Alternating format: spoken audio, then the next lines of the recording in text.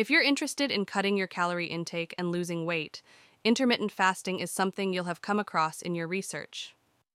Used by celebrities like Hugh Jackman to achieve a lean figure, there is a lot of hype around the intermittent fasting lifestyle. For some, intermittent fasting sounds extreme, which leads us to an important question. Is intermittent fasting sustainable for weight loss? What is intermittent fasting? Intermittent fasting is an eating pattern where you cycle between periods of eating and fasting. Intermittent fasting is not a diet.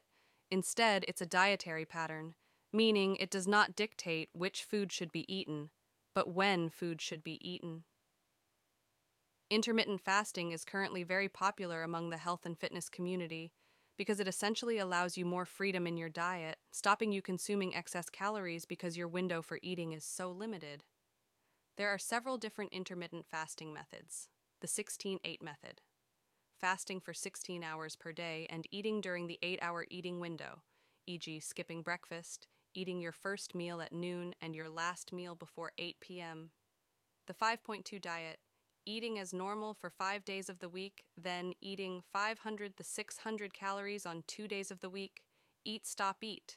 The practice of a 24-hour fast once or twice per week, avoiding eating after dinner one day until dinner the following day.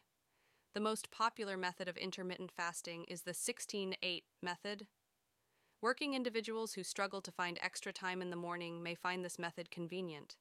It is also convenient for those who exercise in the evening and tend not to require as much energy in the morning. Is intermittent fasting necessary for weight loss? The short answer is no. You don't need to commit to intermittent fasting if you want to see success in your weight loss program. So why do people even consider intermittent fasting in the first place? Well, as your eating window is restricted, this will naturally result in you eating less food, unless you binge on huge amounts of food, which can technically result in weight loss.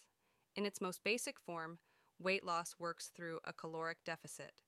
Your body is in a constant state of energy consumption. The energy your body needs is obtained through calories, which are present in all food.